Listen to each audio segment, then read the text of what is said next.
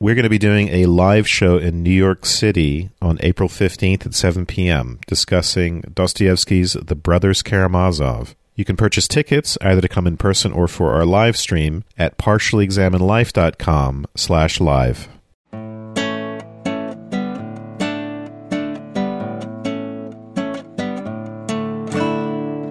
You're listening to The Partially Examined Life, a podcast by some guys who at one point set on doing philosophy for a living, but then thought better of it. Our question for episode 313 is something like, what is righteous action? And we're looking at Moism, the main school contending with the Confucians in the ancient Chinese Warring States period, reading the selections of Mozi, excerpted by Burton Watson for the 1953 Basic Writings book. The original text is from around 430 BCE. For more information, please see partiallyexaminedlife.com. This is Mark Linsenmeyer, turning my back on the concerns of the Sage Kings by saying that there are no such things as ghosts in Madison, Wisconsin. This is Seth Paskin, absolutely righteous in Austin, Texas. This is Wes Alwan, trading in my birds for boats in Cambridge, Massachusetts. This is Dylan Casey, using my compass and square in Madison, Wisconsin. And our special returning guest. Hi, I'm Tu Chen To, optimistic about rationality in Bristol, United Kingdom. Nice. I think you were in Germany last time we talked to you for Confucius. You just reminded us Indeed. 6 years ago. Yeah. Crazy. I've since become much more of a podcast consumer. We're glad to have you back, and we timed this because your first child had just been born before we recorded with you last time, and now she's 6. So crazy. Yeah, there's a lot more dishes to do, a lot more laundry, a lot more house cleaning to do. And so I would say having you folks and other podcasters in my ear has lightened the load. It's almost a joy to do dishes and clean, mop up milk things and wash bottles. We're kind of beyond that now, but there were years of bottle washing. And did you do so in the way? I found what was most beneficial to the people. So you recommended Moism, just to remind folks that you study analytic philosophy. Leibniz was your focus, is that right? I would in no way identify as an analytic philosopher. Okay. Although I don't think it's bad or anything. I do mostly history of philosophy, history of science. I did my PhD on Leibniz. I've since then moved on to the 18th century. I do work on sort of philosophy of physics in that period, philosophy of mathematics in that period, and lots of intersections between philosophy, mathematics, natural science, what we call natural science now. I teach mostly material from between Galileo to Newton. But I also, here at University of Bristol, I also teach like Hegel. And then before the pandemic, I taught a classical Chinese philosophy class, basically spanned all of these figures. And then during the pandemic, that unit sadly got axed. And now I teach with another colleague a rather interesting take on ancient philosophy, where half the unit is on Plato and the other half of the unit is on sort of a range of classical Chinese philosophers. So, Oh, cool. All right. So I think when we talked to you last, you had not actually taught these Chinese figures, but you had grown up and read Mencius in your house. So when we were going to do Mencius, yes, I contacted you. Actually, I contacted you about the Tao Te Ching, but the scheduling didn't work out for that. But you said, no, I don't want to do Mencius. I want to do Mozi, who Mencius is responding to. The particularly stinging bits of Mozi is him responding to these sort of challengers to Ruism. I suggested that you couldn't really understand the fiery bits of Mozi without having taken already a look at Mozi, for example. So Ruism, I just heard that term here. Our translation calls it Jewism, but that's what Confucianism was before Confucius and what they actually still call it. So that was the opponents of the Moists that we're reading now, right? Yeah. The so-called Confucian lines, the sort of students of Kongzi and that tradition, including the heritage that they claim from the writings of the late Zhou period, they call themselves the Ruists. And that is the kind of more or less the 2,500 years of mainstream Chinese philosophical lineage, and then various challengers. All right. Should we, to kick off, kind of go around the horn here and give some initial impressions or words of summary? Who wants to start? I started out reading the introduction in the Watson translation, getting a little bit of history of it. What I found most different about Mozi was just that you have I'll call it the structure of arguments. You know, there's sections, especially later in the Watson translation, you know, there's a way in which you make an argument and you appeal to validity and applicability and origin. And I thought that was distinct from the way in which the Tao works. You know, the Tao is poetic in a kind of sacred text way. And Mozi's writings were presenting reasons. Now, there are different challenges on that. They're not the greatest reasons. They're not always the greatest reasons, but they are nonetheless. The other thing that was very interesting to me about it was effectively the political philosophy. And how many times I found myself saying, oh, well, that's really interesting. And like, oh, wow, that doesn't sound good. And I think that that was a reflection of, I don't know, my own experience with political philosophy as being things like public good being associated with individualism and freedom, which is a very sort of Western political philosophy thing. And Mozi has this combination of public good and benevolence and the needs of the people being tied up very tightly with reverence for the heavens and hierarchy and I'll call it a philosopher king, a sage king, as being the source of stability in a political community, which also makes sense in a way, but was jarring to me. That combination was jarring to me. That's the kind of thing you get in Plato's Republic, right? Exactly. The question is, we're trying to save this world. One common feature of all of these classical philosophers, and you've been making a bit of a trek through these thinkers, right? Starting from Mozi, everyone is experiencing essentially the end of the world. This great period, flourishing culture, civilization, it's coming to an end.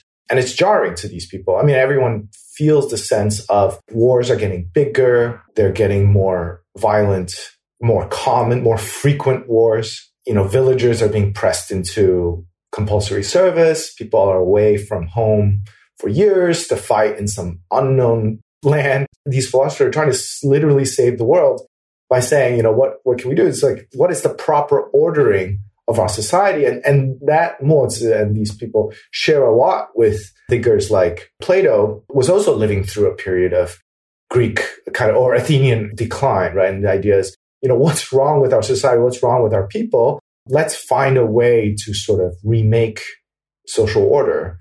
And whereas Mozi saw it as kind of moral reform or kind of ritualistic reform, Mozi thinks that we should have a meritocracy. We should get people to sort of really behave like they live in a society, and have that kind of philosopher king, that kind of pyramidal structure. That is also common to, for example, Plato's Republic. And just to remind folks, Confucius equals Kongzu, equals Ruism. I think the argument against fatalism is interesting because it suggests that people are responsible for their own happiness. It's interesting.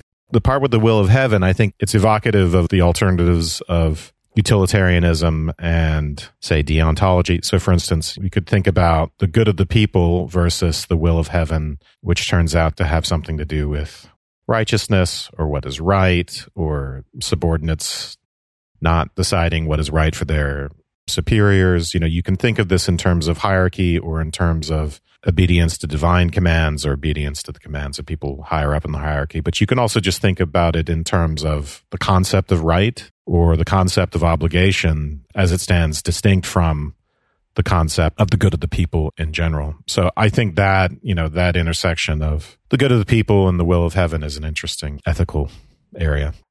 Yeah, I think traditionally in almost every kind of introduction to Mozi, that people identify him with consequentialism. And there is certainly a part of that. But I think much more fundamental is a kind of pragmatism. So this will of heaven bit, I think, really does flow out of the idea that, so he has a kind of state of nature kind of argument early on in the book where he basically says there was at one time when everyone just decided for themselves what was right and wrong.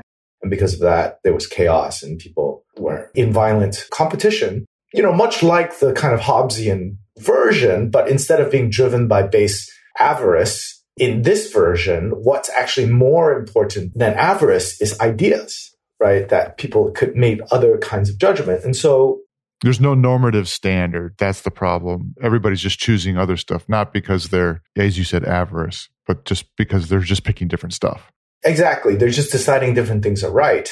And so he has a kind of his equivalent of a hegemon, but instead of being a king, a sort of hegemon in Hobbes, Leviathan, exactly. It's somebody who basically convinced enough people to decide that he was right, right? And so the wisdom of the Sage Kings was able to unify, harmonize the ideas of the people. And so then people were able to act in concert and act in harmony because of this unification of ideology. It's a pragmatist argument because the idea is that the unifying, the harmonizing gesture of the Sage Kings led to greater welfare for the people. And so it's not necessarily what's more important than, say, justice or rightness is in fact unity, right? It's in fact the harmony. The harmony itself is like a means to an end. It sounds like a utilitarian argument, though, right? It is, but the utilitarian seems to presume a good that is relatively stable for which the utility principle operates, right? So sort of pleasure or something like that. Whereas Mozi doesn't presume that at all. Mozi thinks that people running into fire and people doing tough jobs, like, going to battle or running to fire to save people or working hard to make food for the city, right? These difficult jobs, these painful experiences, people only do them because they have a shared ideological. I think the utilitarian, though, would, not to get too deep into the utilitarianism, but they would want to say it's utility or happiness or the greatest good of the greatest number, however you want to define it. And then it gets complicated what that standard actually is. And that, as Mill and others thought, you can ground obligations within that framework. So it's not that the concept of obligation disappears. It's just not the base layer and obligation can be derived. But in various episodes, we've talked about this conflict between obligation, utility, and where they intersect or where they conflict. And I think between the will of heaven and the good of the people, I think there's some of that tension in here, but maybe not, but we'll find out. So I did not pick up, I'm not saying it wasn't there, I didn't pick up on the utilitarian thread. What I saw when I was reading this, particularly in the early part of the work, is that it's much more like communitarian, like what we were talking about with Habermas, because there's this emphasis on universality, this idea of seeing just because somebody's in another state. There's quite a bit, actually, where he's talking about setting yourself up against another state or setting yourself up against another person because they're from another state, as if that somehow negates or denies its being particular or emphasizing particularity over universality. And so as I was reading this, I was thinking about Habermas and the episode we did with him and Kant on whatever it was, towards a universal, I can't remember the Kantian work, but the idea that if you view all people as one, if you negate the structure of national borders through the concept of universality, you'll take a very different perspective. And then the sense of righteousness that flows from universality is quite a bit different than the sense of righteousness that would flow coming out of a position of particularity. The talk of utilitarianism is just about the appeal to the common good. So whatever you want to call that, that's fine. But if you search on the people in this text, the people will have enough to eat. The people will be well off. The people this, the people that. That's one strand of a standard for the arguments that are made here. Yeah, it's very, you were saying pragmatist, Sushan, it's almost a materialist. Despite all this talk of heaven and ghosts and things, he actually materializes those things. He says it's food, clothing, and rest. That's what people need. There's no higher pleasures. There's no actually talk of pleasure at all. Specifically says art He actually thinks very low of pleasure, yeah. Yes. I'm not denying that music is pretty. I'm not denying that banquets and feasts aren't very delicious and that all the decorations that you made aren't great, but they do and not so clothes serve... aren't comfy. Yeah, but it's all very elitist. So he's assuming a condition of scarcity such that if everybody isn't working as hard as they can, doing their utmost, then you're not going to have a state that's going to fulfill its needs. And so there's a lot of this being frugal is not about, oh, it decays your soul to be so lavish with things. Like, who cares about your soul? Like, it's that it is just distracting time and resources from fulfilling these basic needs. And then when you talk about like, well, do the will of heaven, what heaven wants, heaven is like the shepherd over the sheep. And we're all the sheep that it wants the sheep to be healthy. It wants them to have food and clothing and rest.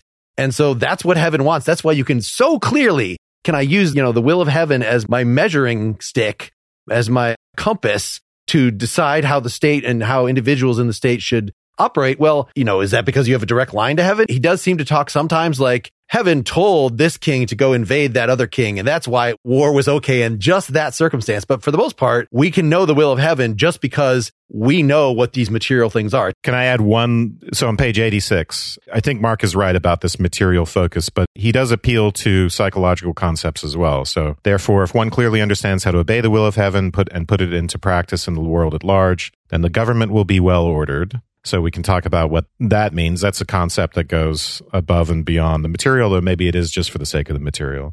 The population harmonious, the state rich, and the wealth and goods plentiful. The people will all have warm clothes and plenty to eat, and will live in comfort and peace, free from care. So that free from care adds a psychological component to this, that it's above and beyond. Maybe that's just about having enough to eat, but it could go beyond that. There were many things to pick up on there, but it's come up several times. So I wanted to maybe say something about this belief in ghosts. This way of heaven can actually be divinized. I don't know how to say secularized. De-godded. Yeah, de-godded. So secularized, very much in the way that we can talk about Konzu without making the way or heaven kind of divine thing. We also saw that he didn't like to talk about ghosts and stuff. One of the things that he does is actually much more of a commonsensical thinker, and he seems to accept within his context sort of, if so many people believe in ghosts, shouldn't we also kind of believe in ghosts as well, right? It seems like, who am I to say that ghosts don't exist? And all the historical records and sort of all the texts that they would have been brought up with all emphasize some kind of spiritual realm. So there's a kind of a common sense approach to this kind of thing, and even a kind of empiricism when it comes to that, right? Not in the sense of, oh, here I see a ghost, but rather there have been reports of people. If you read the section on ghosts, right, he said, people have reported these things happening. And who am I to sort of question such reputable testimony? And so part of this is wrapped up with the thing I was mentioning before about pragmatism. I'm thinking in particular about William James' pragmatism concerning religious belief, right? So we should only consider the actual existence of ghosts or the divine to some degree. Another aspect of it is the effects that such belief has in the world. So that's kind of what I was pointing to with pragmatism. And again, it doesn't contradict at all with consequentialism here. One of the primary arguments in explaining the ghosts and defending the idea of ghosts is that the desire to see that the wicked are punished and the good are, well, I think primarily here it's punishment. It's not the only place it comes up in the text, but this seems to be the primary function of the ghosts. And beyond that idea of appealing to the common people and their sightings of ghosts or what sages believed or whatever, it's just the idea, what happens if we get rid of the ghosts and we get rid of this idea that one's evil deeds will be naturally punished, right? Not just punished by some legal authority, by something that we've set up post state of nature. The idea is that there should be something natural, and it's a bit of a stretch, but you might point to some commonality. In Plato, right, there are natural consequences as well. The evildoer has a unharmonious soul or a deformed soul or something like that. So there are those sorts of consequences. Here, it seems like more of an externality, although one could reinterpret it. But the idea that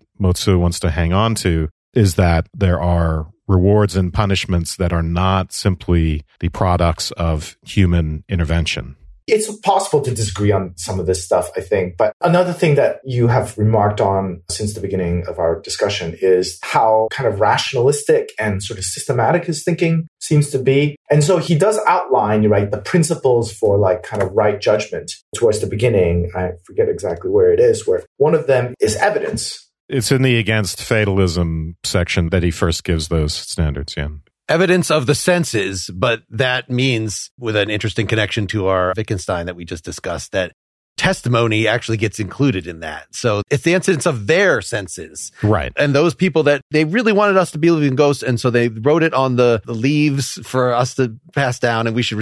So this, referring to history and the practices of sage kings of antiquity, and the second criterion, referring to the evidence of the senses, end up kind of blurring into each other because of testimony. Right. And it also has this additional thing of satisfying the principle of benefit, right? So it benefits people to believe in ghosts because you can establish a kind of universal justice, kind of a universalism beyond the grave, as it were. And so it serves the function, the temporal dimension Whereas something like the sort of will of heaven serves a kind of spatial dimension, right? So everyone under heaven should regard each other as kind of the same. And that universality, that sort of common universality, that common love that I have for my brother or my children I should regard any stranger as being worthy of love, or I should cultivate love towards strangers. One thing in on that, so universal love, this was supposed to be, or impartial love, I guess is a better translation,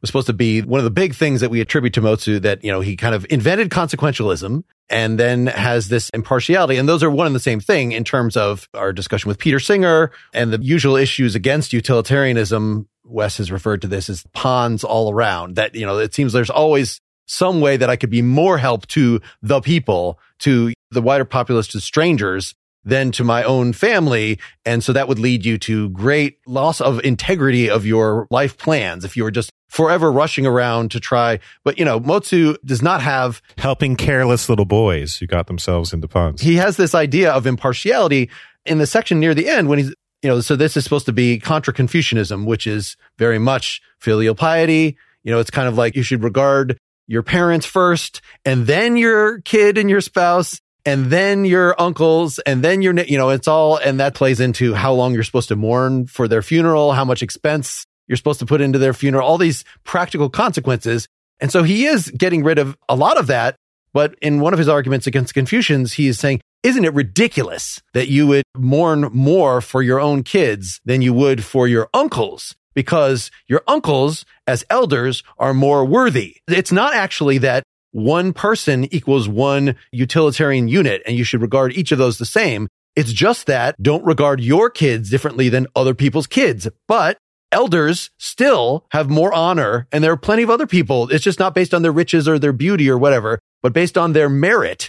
And so they actually get more consideration in the moral calculus than your own kids or any other kids. So it's not complete universal love, and the impartiality is only with regard to don't favor your kith and kin to others. I think that's why sometimes it's very misleading to think about it as akin to utilitarianism, because there is a kind of pyramid of moral worth, ideally anyhow. He thinks that we're not dealing with individuals and their sort of units of utility, right? So the normal kind of conversation wouldn't work. But I think that is the fundamental difference that Mozi brings to the discussion. The difference between Moism and Ruism is a fundamental disagreement over what is the root of moral cultivation, right? So for Ruists, they emphasize partiality because the love of your immediate surrounding is what makes you into a moral person.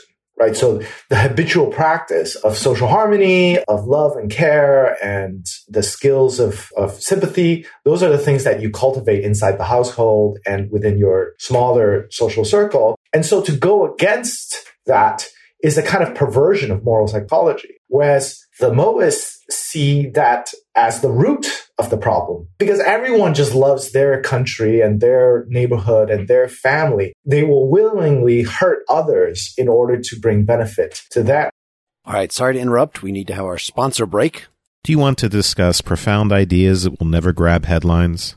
Curious about books and authors who have influenced civilizations for millennia? Love conversation that connects people instead of dividing them? Continuing the Conversation is a 20-episode web and podcast series examining the mysteries of who we are as humans and why we see each other and the world as we do. Using great books from across 3,000 years of human thought, the series features faculty who devote their lives to thinking, engaging in open and curious conversation. Produced by St. John's College, a secular liberal arts college known for great books and great dialogue, Continuing the Conversation is a quiet and thoughtful antidote to the blustery world just beyond the library doors. Available on most podcast platforms, on YouTube, and the St. John's College website, sjc.edu. Looking for a podcast that will make you think while you wash away your daily worries? Look no further than Daily Shower Thoughts. This innovative podcast is a collection of the best and most thought-provoking musings, all delivered to you daily in bite-sized episodes. From philosophical ponderings to profound insights and even the occasional comedic observation, Daily Shower Thoughts has it all.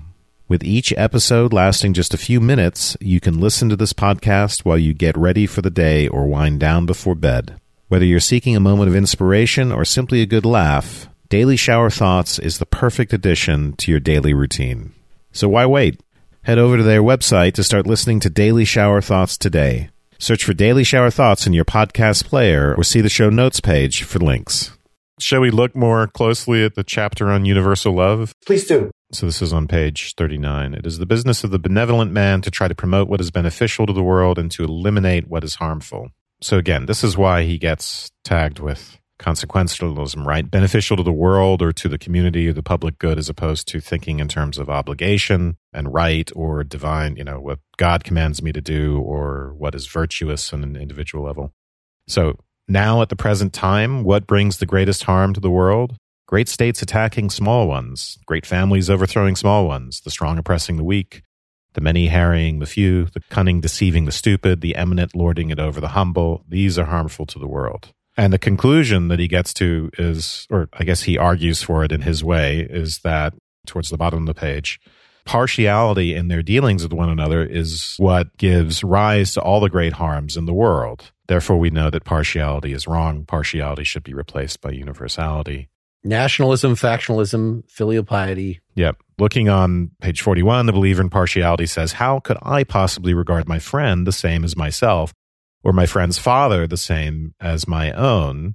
So it's a really interesting proposition. It sounds similar in some ways to like Christian brotherly love or universal love. I think it's different. But this request to transcend one's own personal loyalties, right? So we understand that on a government level, right? We have institutions of justice which are supposed to transcend particular loyalties and replace feuding and revenge cycles and all that sort of thing that you might see in an honor culture, but it's something different to ask for us to do that on a personal level. So, for instance, treat a stranger as if they were on the same level as our family member.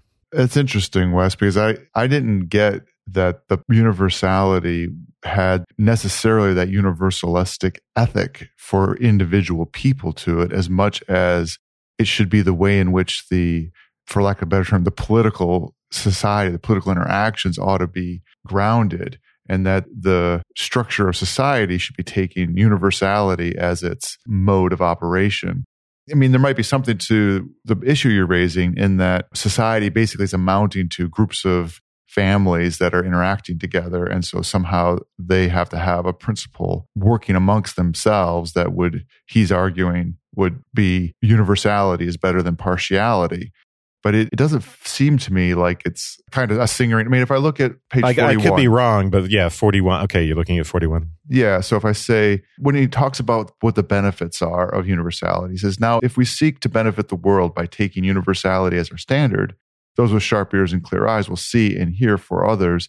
Those with sturdy limbs will work for others. Those with knowledge of the way will endeavor to teach others. Those who are old and without wives or children will find means of support and be able to live out their days. The young and orphaned who have no parents will find someone to care for them and look after their needs. When all of these benefits have been secured merely by taking universality as their standard, I cannot understand how the men of the world can hear about this doctrine of universality and still criticize it. So to me, when I read that, it is much more about there being, going towards all the people have care of their food, shelter, and weariness, right? That's what I hear. It's both, right? I mean, it's acting on both levels. Governments should be the kind of governments that carry these kind of policies out. But also individuals should be the kind of people that clothe the naked and feed the hungry. It's a kind of but I think what's key here is the optimism about changing your perspective or the optimism of an ideological message, right? So the Ruist basically is not very optimistic about these ideologies, right? Moral cultivation occurs very slowly. Moral cultivation occurs in good families, like from childhood, like the love and the care that parents show their children will then filter into the love and the care that grown individuals will show to their neighbors and their colleagues and their friends, right? So, Kongzi in the Analects is like incredibly pessimistic about whether or not his way will even work. He's like, maybe in 2 generations, maybe in 3 generations of carrying this out. But Mozi thinks, for example, if we tie this back to the state of his version of the state of nature argument, he thinks actually just getting people to change their views, change their judgments, that has a kind of strong enough pull on people to change their behavior, right? So in other places, he says, usually people wouldn't rush into a burning building. But with sufficient kind of ideological conditioning, people will rush into burning buildings. And the whole mechanism of his political philosophy is to institute enough strategies for this kind of thing to become effective. Right. He's trying to illustrate in that example, someone says, well, impartiality is too hard.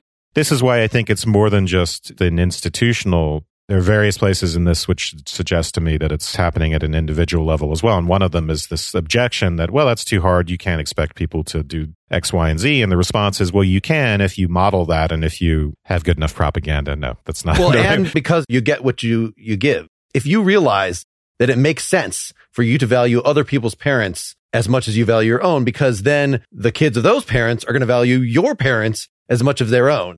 Once you get this ball rolling, the virtuous cycle, then it will absolutely make sense to the exception. And this is what part of the Christian ethic is turn the other cheek. And there's none of that in here. If those people are wicked, well, it's okay to honor the worthy. You don't have to be impartial among the wicked and the nice. Yeah. It's in the Confucian section at the end. One of the things is the Confucians say, if the army is running away from you, the army that has attacked you, they're fleeing, you should just let them go. Like, in other words, mercy. And he says, well, consider this. Either they're good or they're wicked. If they were good, they wouldn't be fighting with you in the first place, right? Unless you were wicked, in which case this is, you're not going to listen to me anyway. But if they're wicked and they attacked you, then absolutely you should scourge them from the earth. Think about it, like the multiple strategies, right? And key among these strategies is meritocracy. Meritocracy is as much based on skills and abilities as it is on morality, right? So if you rush into burning buildings to save strangers, yes, you are going to be bumped up in the meritocracy and society is going to honor you. We as a Mozi society, we're going to honor you and we're going to make sure you get slightly better. Now, if you protect your own children at the expense of others, for example, then you will be bumped down, right? So that's his key strategy, right? Honoring your superiors, because your superiors are the ones that are going to be promoted by the meritocracy. Ghosts, for example, coming back to that topic, ghosts is a big thing. If you can't be motivated out of virtue or social prestige, you can be motivated from fear, right? So you don't commit harm because you'll be. So all of these different things are just the accrual of like various strategies to make sure that this kind of impartiality is instituted against partiality, which he sees as the reason for the social decline and violence. But also, Mark, you mentioned another thing that Mozi is well known for is his stance against war. Some people might think he's a pacifist, but he isn't, right? He actually thinks you should fight like hell if you're being attacked. Yeah. On the question of partiality, it's a little bit unclear what that means, right? And he's using the phrase universal love in opposition to that. Because does partiality mean that I give my inheritance not to my son, but to some random person, son or daughter? So in other words, one might interpret impartiality as just basic obligations to people about respecting people's rights, right? About something that's negative, all the thou shalt nots that we have in our dealings with people. Or we might think it means something more, we might go as far as Singer and think that impartiality means that I kind of have to be an individual agent of distributive justice and minimize my own material well-being and even that of my family in favor of saving strangers. So there's this whole big range of what impartiality might mean, which it's unclear exactly where that falls. I agree with you. It's unclear. It sometimes seems positive.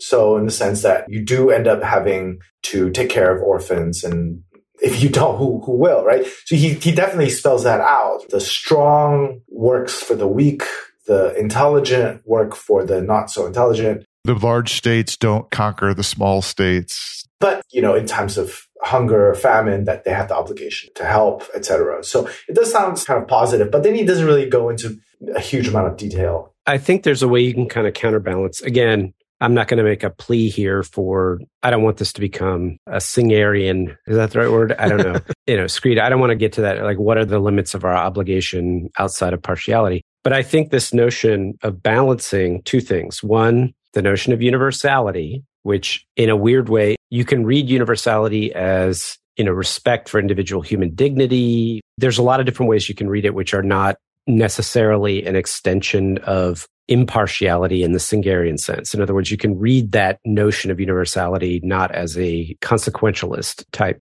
in a non-consequentialist way. You can read it deontological. You can read it as, respect for individual human dignity and so forth. But as we've seen, not just in this text, but in many others from this tradition, there is a notion that ultimately comes down to character, and the strength of your character starts with family, right? It starts with filial piety. And then as you become a parent, like how you treat your children. And so there has to be some level of respect and prioritization for the fact that if you cannot act appropriately within your family unit, you're never going to cultivate the virtues that are required for being able to know when to intervene with somebody outside of the family or outside of the state. And so there is a sense in which your relationship, your filial relationship or your familial relationship has a sense of priority because it's constitutive in the way that your character is developed. And so you don't come out of the womb saying, all children are equal. I'll treat my neighbor's child like the way I treat my child, or I'll treat my neighbor's parents the way I'll treat my parents. Right. You have to learn through development in the family unit what all of these things mean before you can actually go on. And so I think there is a counterweight. I don't know how the mechanism works, but I do believe there's a counterweight in there. He specifically addresses this question of filial piety right on page 46 in relation to partiality. So, and yet men of the world continue to criticize, saying, if one takes no thought of what is beneficial or harmful to one's parents, how can one be called filial, right? So the idea is that if I'm treating my father just the same as your father, then what is the place of the virtue of filial piety in that picture? And Mozi said, let us examine for a moment the way in which a filial son plans for the welfare of his parents. He wishes others to love and benefit his parents. Now, if I'm a filial son, how do I go about accomplishing this? Do I first make it a point to love and benefit other men's parents so that they in return will love and benefit my parents? Or do I first make it a point to hate and injure other men's parents? Obviously, I must first make a point to love and benefit other men's parents, and then they'll do right by my parents. So it's a very interesting... The implication of the argument is that I actually do value my own parents above the parents of others, and that when I value other people's parents the same, it's really instrumental. The argument is, oh, you love your parents? Well, if you don't treat other people's parents kindly, then your parents are going to reap the harm of that. Beyond that, this is not really to the point, right? This, again, is really about obligation. When you start talking about whether we're harming people, you're talking about obligation. What most people think about when they're objecting to the concept of universal love is the idea that I would love a stranger's father more than my own father. And in certain circumstances, that has real consequences for our behavior, right? Because a lot of this is just about time and energy and who we give our time and energy and kindness to. And there's going to be a preference for that. If your father is lonely and there's no one to hang out with him, and so is mine, I know whose house I'm heading to, right? So these arguments that Mozi's making, they're kind of sophistical in that sense. They evade that central concern as far as I can tell. I would just like to add that in some ways, and I think when I do my classes, this is one of the sort of exam questions, but, so as you rightly point out, Wes, his argument is that we achieve filial piety as an end by first practicing impartial care, right? So this is the main thing, and then we get filial piety out as a reward from that action. Whereas the Confucians would flip it around, right? It's not that Ruists don't care about the stranger, right? Ruists think that you should cultivate, just as Seth was saying just a moment ago, right? Your capacities for sympathy and care and love, so that when you meet a stranger who is in need, you will be able to help them. So filial piety first, then you achieve, if you are a sage, universal love as a result. Yeah, there are circles of concern. It's not that we're not, and this is like ancient Greek stuff too, there's circles of concern. It's not that we're not concerned with the people on the edges. It's just that we know who's more important to us. You're closer to the center of the circle. You're more important to me, and I have different obligations. And I think that Confucianism sounds the same. It just flipped around, right? So the argument between the Moists and the Ruists, if there actually is one, is what is first. So I've already said this once, but, Ruists are pessimistic about the ability for ideas or viewpoints to actually motivate you morally. It's actually that love. It's actually that sort of love and harmony that can only be had at that small level scale within the family, right? That's the kind of place where real moral education occurs. Whereas I will throw in there Plato as well, right? I'm just going to say this. You're just by saying it's about the ideas makes it very right, exactly. So Plato, like Mozi, they think actually it's actually at the level of large scale social messaging and engineering, let's say, that you form citizens, really. I mean, citizens of the world, or this kind of new type of person who is able to be rather selfless and kind of emphasize social. Let's just say the word. It's not a surprise that during the Cultural Revolution, whereas Ruism, it was the main culprit. Ruism is the reason for China's like sort of moral decline, social decline. And Moism gets a hearing within communist China, right? Moism is okay. I mean, it's just kind of proto-socialist kind of ideas. Impartiality, the way you were just talking about it, Shusen, also made me think of just the way justice works in Plato. It becomes justice and the good and those sorts of things are universal concepts that are supposed to be guiding all of our actions, both, for lack of a better term, politically as well as individually.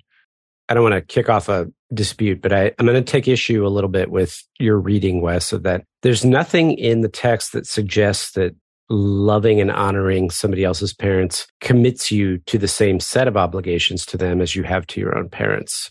It's a disposition. And so there's nothing in there that I saw that implies an equality of love and honoring in that sense. It's more like, well, page 41, how could I possibly regard my friend's father the same as my own? I agree. I think it's ambiguous. So you could go with something more like your reading. I think ultimately you could defend him in this way, but I think it's ambiguous enough that some of these phrases look like they're asking us to regard my friend's father the same as my own. That seems to be the direct implication. I mean, it's a sentence. It's right there. It's on page 41. The believer impartiality says, how could I possibly regard my friend the same as myself or my friend's father the same as my own? So he goes on, he's going to make the argument ultimately that you should regard your friend's father the same as your own. Then the question is, well, what does regard mean? And you want to take it in a way that's more defensible, right? Or less radical, which I get. And I'm saying, well, what if it is the radical thing? It doesn't seem so plausible. So what does he mean? To me, it's unclear, but I don't see anything that rules out the more radical interpretation in either. And there's certain things that suggested, in which case we have to entertain that possibility. So that's all. Could I just cut through this, which is division of labor that Mozi threw out? The rulers need to do their job as rulers. The individual workers need to attend to their specific tasks. If they're being distracted and sent off as soldiers, if they're spending too much time on funerals, if they're doing anything. So part of your specific task as a worker is that you're assigned to your parents and your kids first and foremost. But that's not because you don't actually love the stranger just as much as your parents. Like, he could be recommending something radical with the psychology. But as you said, Wes, I think he's kind of sophistical about it, that he is making a psychological claim and he's just saying, well, it'll work out utility wise. I don't think he thinks very deeply about the psychology in this text at all. So he doesn't say what Seth is, he has the opportunity to do what Seth is suggesting. And I think Seth is right. He could be ultimately, that could be the track that he's on. It just doesn't really come out very explicitly in the text that he's going to give us a more subtle psychology. So the objector says, oh, you want me to regard your father the same as mine? Then he doesn't really satisfy the objector on that point. He just sidesteps it and goes to this other stuff. But he might agree if we were to try and reconstruct a different psychology and say, well, that's not exactly what I meant and blah, blah, blah. Then I think that would be consistent with his overall argument. One of the things that comes up later, I mean, that's so like the Moists and the Ruists are fighting constantly. One of the things that they really focus on this argument that's in the Analects, right? Where Kongzi is hanging out with his royalty and the royalty says, my city is so virtuous that when the father commits the crime, the son will report them. And Kongzi turns to his student and says, this is not what I consider virtuous at all. If the father commits a crime, then the son will cover for him. If the son commits a crime, then the father will cover for him, right? So within the Ruist framework, I mean, this is obviously a non-ideal theory, right? Obviously, ideally, nobody would commit a crime. But if a crime does occur, the son is, due to filial piety, partial care. The son sort of buries the body, right? I mean, the son helps the dad bury the body, right? I mean, that's what filial piety requires. And then the Mohists will say, look, even the master said that partiality means this, right? So the whole culture based on partiality easily slides from helping your father bury the body or like hide the body to, oh, maybe we'll hurt some people to benefit the family. Maybe our state we should attack this smaller state. And so for Mozi, it's just that slippery slope from helping your father hide the body to, I don't know, committing, mass genocide or whatever, right? Whereas Mozi is saying, we nip this at the bud. You get filial piety out from the end, but the principle should be impartiality. Filial piety becomes emergent upon exactly the general impartial comportment. Yeah. I don't want to give up my point, but I also don't want to derail the conversation. I will just say that I've been circling through, as I normally do, our past episodes, and just recently listened to the table read of Antigone and the conversation around that. And this is exactly the conversation of, should I go bury the body of my brother or should I obey the dictates of the state? And that same conundrum of familial responsibility versus, let's call it, the dictates of the state. And I think he's pointing out that same tension here. It's a perennial theme, right, in literature and film. I mean, The Godfather, for instance, right? The very beginning of that film is about, well, can this system of justice, which focuses on impartiality, do justice to my daughter who was just sexually assaulted and the two guys got a slap on the wrist?